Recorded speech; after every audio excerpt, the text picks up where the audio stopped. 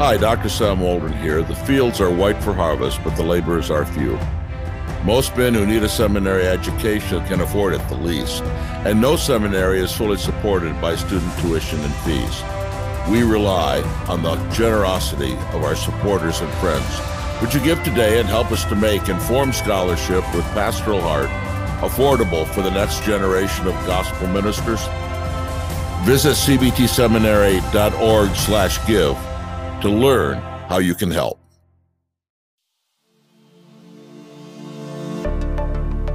Welcome to another episode of the Pastor's Inbox on the Man of God Network, brought to you by Covenant Baptist Theological Seminary. It is my privilege to chat with Pastor Joe and Pastor Lee as we continue this ministry resource where we answer questions that are submitted on the Pastor's Inbox email, pastorsinbox@cbtseminary.org. And in this conversation, we had someone that submitted a question or three related to pastors' wages. And so I'll just ask the first question and get out of the way. The first part of this first question is, what should a pastor do if his church cannot sufficiently pay him? So related to pastors' wages, what do you guys say in answer to this question? Well, I don't believe there's a one-size-fits-all answer because situations differ, as to reasons a church might not be able to sufficiently pay a pastor. There would be varying reasons for that. Perhaps it's a small church, or it's a church in a very impoverished area. And if that's the scenario where the church is truly unable to support the man, well, there are a few possibilities, at least, for getting help. Firstly, I would say, and I'm sure that Joe would have that as first on his list, it's imperative for the pastor and the church to pray in this regard, to seek God's provision for the church and for the pastor. Mm. If there are ties with other churches, it would not be improper to let those other churches know of the financial needs of a particular assembly. At the very least, those churches would want to pray, and it could be that they would be able to give aid. If it's a missionary endeavor, something in a country not our own, well, there are organizations and networks that might be interested in helping, and therefore it would not be wrong to reach out to such organizations as these. Now, if a church, a case that the church cannot afford the man because people are not giving, well, now that's entirely a different scenario. Mm-hmm. Even if it's an impoverished area or the like, the believers still should do what they can. But if there are those who are able but are not doing so, then the question is, why not? Scripture actually addresses this, and therefore a man could expound the text by way of personal conversation or public ministry if it's a widespread problem. Admittedly, a pastor might feel awkward addressing this. He might fear that he's going to look self-serving. Well, and he mustn't be self-serving, that's true. But this is important because it's biblical. Mm-hmm. 1 Timothy 5:18, when Paul is writing there, quotes from the Old Testament about not muzzling the ox. Then he follows with saying a laborer is worthy of his wages. Mm-hmm. Paul writing in 1 Corinthians 9:14, the Lord has commanded that those who preach the gospel should live of the gospel. Well, this is biblical. So again, though a pastor may feel awkward, it's still biblical. And maybe one way around that is to ask another pastor who's known and trusted by the church to come and address this. If the people are not giving, why not?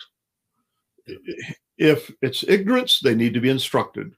If it's from covetousness or stinginess, well, should we just leave it alone then? Well, obviously, no, that suddenly that's not a non-moral issue.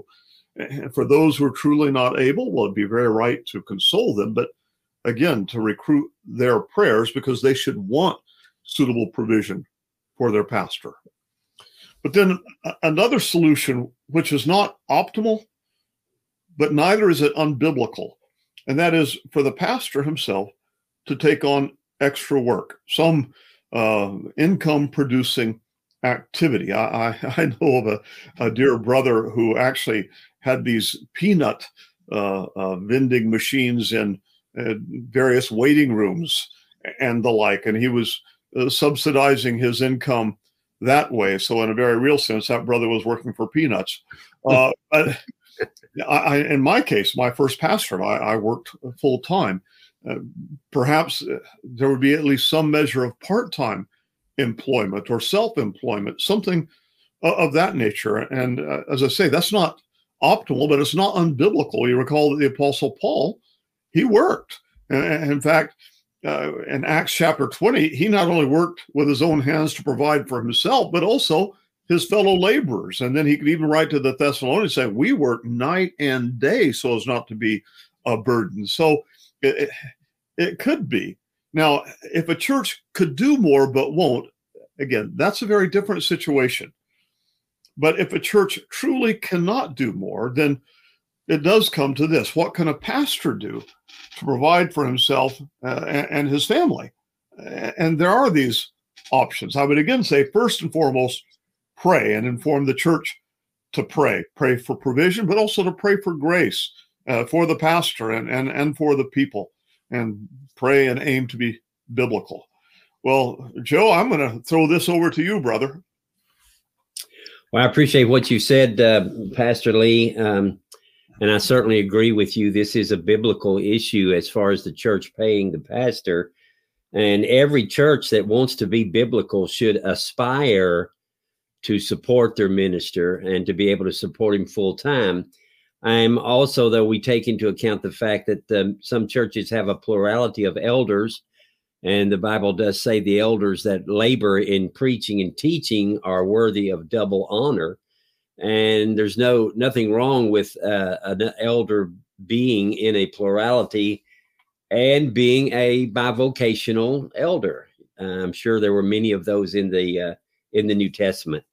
I appreciate the fact that you say the church should pray for the day to come and long for the day to come when they will be able to sufficiently pay their pastor if they're not able to do so right now, because it is a matter of being biblical. You quoted already 1 Corinthians 9:14, which doesn't just say it's a good idea for the church to think about supporting its pastor. It says the Lord has commanded.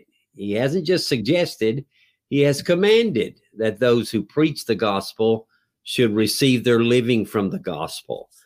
Now, there may be some times when the pastor himself, for good reasons, might decline to accept financial compensation for good gospel reasons. You know, the Apostle Paul did say to the Corinthians that he had the right to claim financial aid from them, but that he himself did not use that right, lest he should put an obstacle in the way of the gospel of Christ. But that was the exception and not the rule. For Paul told the Corinthians again that he took wages from other churches so that he wouldn't have to take wages from them. But remember this, Paul was not the pastor at Corinth. And since he gave those commands that the Lord says those who preach the gospel should receive their living from the gospel, that Paul did expect the Corinthians to support their pastors if they were able to do so. But as you said, Lee, they're not always able to do so. They should pray towards that day. They should aspire for that day to come. They should work towards that day, and they should be willing to give sacrificially. Mm-hmm. But the question is, what should a pastor do if his church cannot? Not if they will not support him, but if they cannot support him, then as you said, he's going to need to look for outside work. It is not a sin to be bivocational. Mm-hmm. It is not ideal, but it is not a sin. So he's going to have to look for work to at least supplement, if not provide fully, his income, depending on how much the church is able to support him. And again, that's not the best case scenario. Pastoring the sheep of Christ is a full-time job, and therefore, ideally, the pastor needs to be able to devote himself full-time to the task.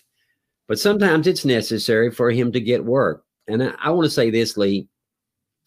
I admire so much those worthy men of God who labor so diligently to support not only themselves, but their families, and then still give of themselves in order to feed the flock of God. I think that they're worthy of double honor, even though the church is not able to give it to them at this time.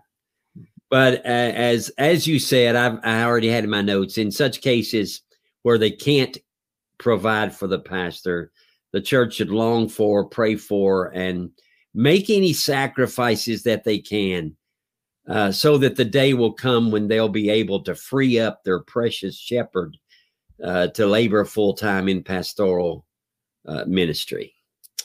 But again, I emphasize this should only occur when a church cannot support the pastor.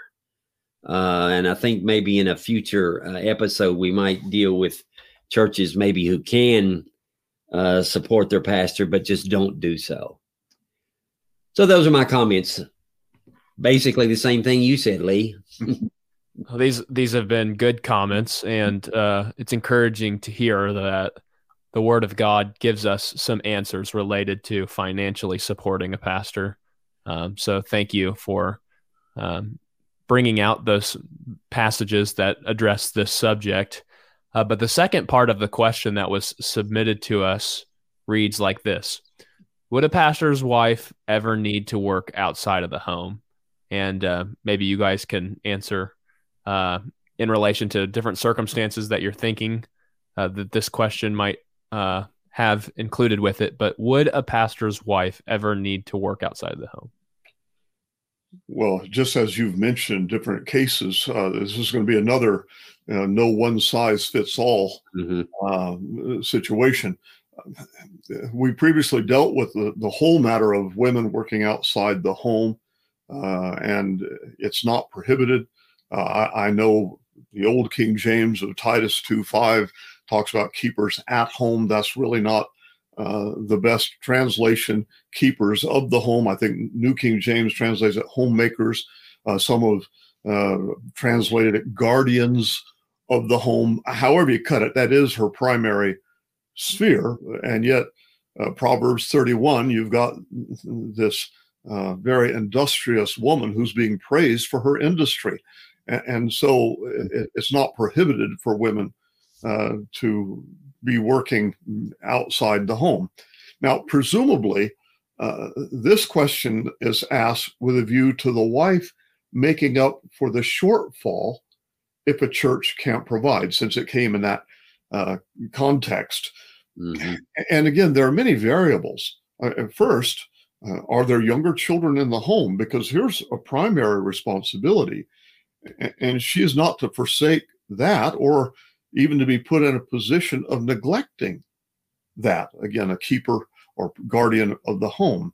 But could it be that the wife has a skill, she has training that would allow her to generate income for the family while the husband is serving as a pastor and the church is doing all that it absolutely can, its best? Mm-hmm. And to that I say, yeah, perhaps there are scenarios. I can actually think of one. But again, not to the neglect of her other God-given responsibilities for whatever reason.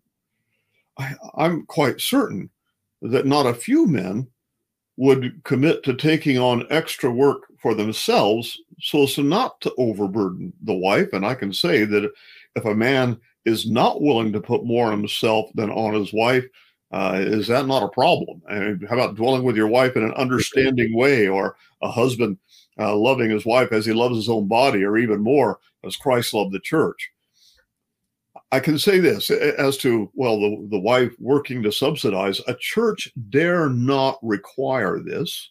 Yes. There's no reason to expect this or even ask her to do so, especially if the church can do more.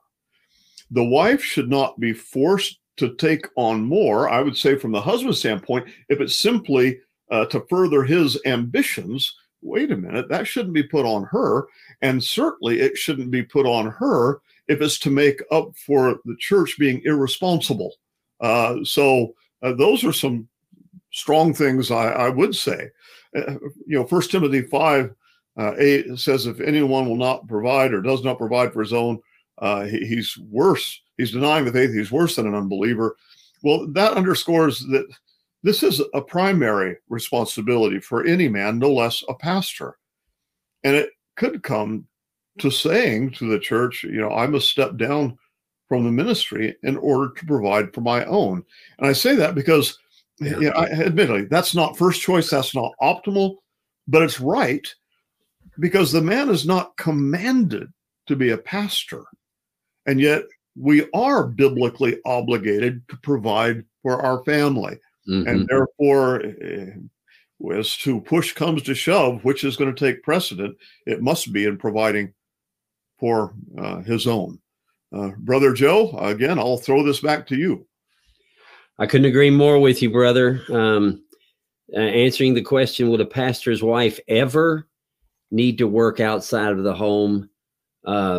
Yes, but only under such circumstances and in compliance with such biblical qualifications that you've set down.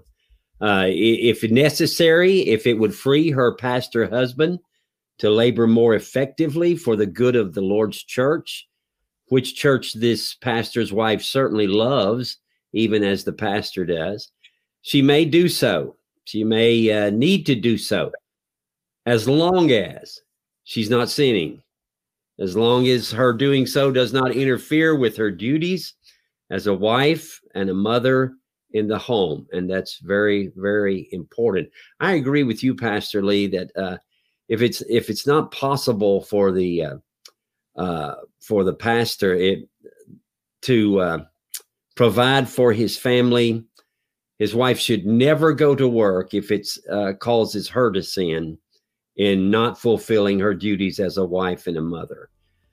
So in that case, the pastor would have to explore some other holy options. I agree with you. It's better to cease to be a pastor than to pursue a sinful course and put my wife to work if it's going to cause her not to be the homemaker, the guide, the guardian of her own home, which is her number one calling. Just like the man's number one calling is to provide for his family. So yes, there may be times when it is legitimate to work outside the home. That's my answer. These have been very helpful answers that you've given related to a pastor's wages. And we're going to continue this conversation in our next episode where we'll talk about financial raises for pastors. But we thank you for listening to this episode, and we hope that it has answered the question to the person who submitted these questions. And for everybody listening, we thank you for listening, and we wish you grace and peace. God bless.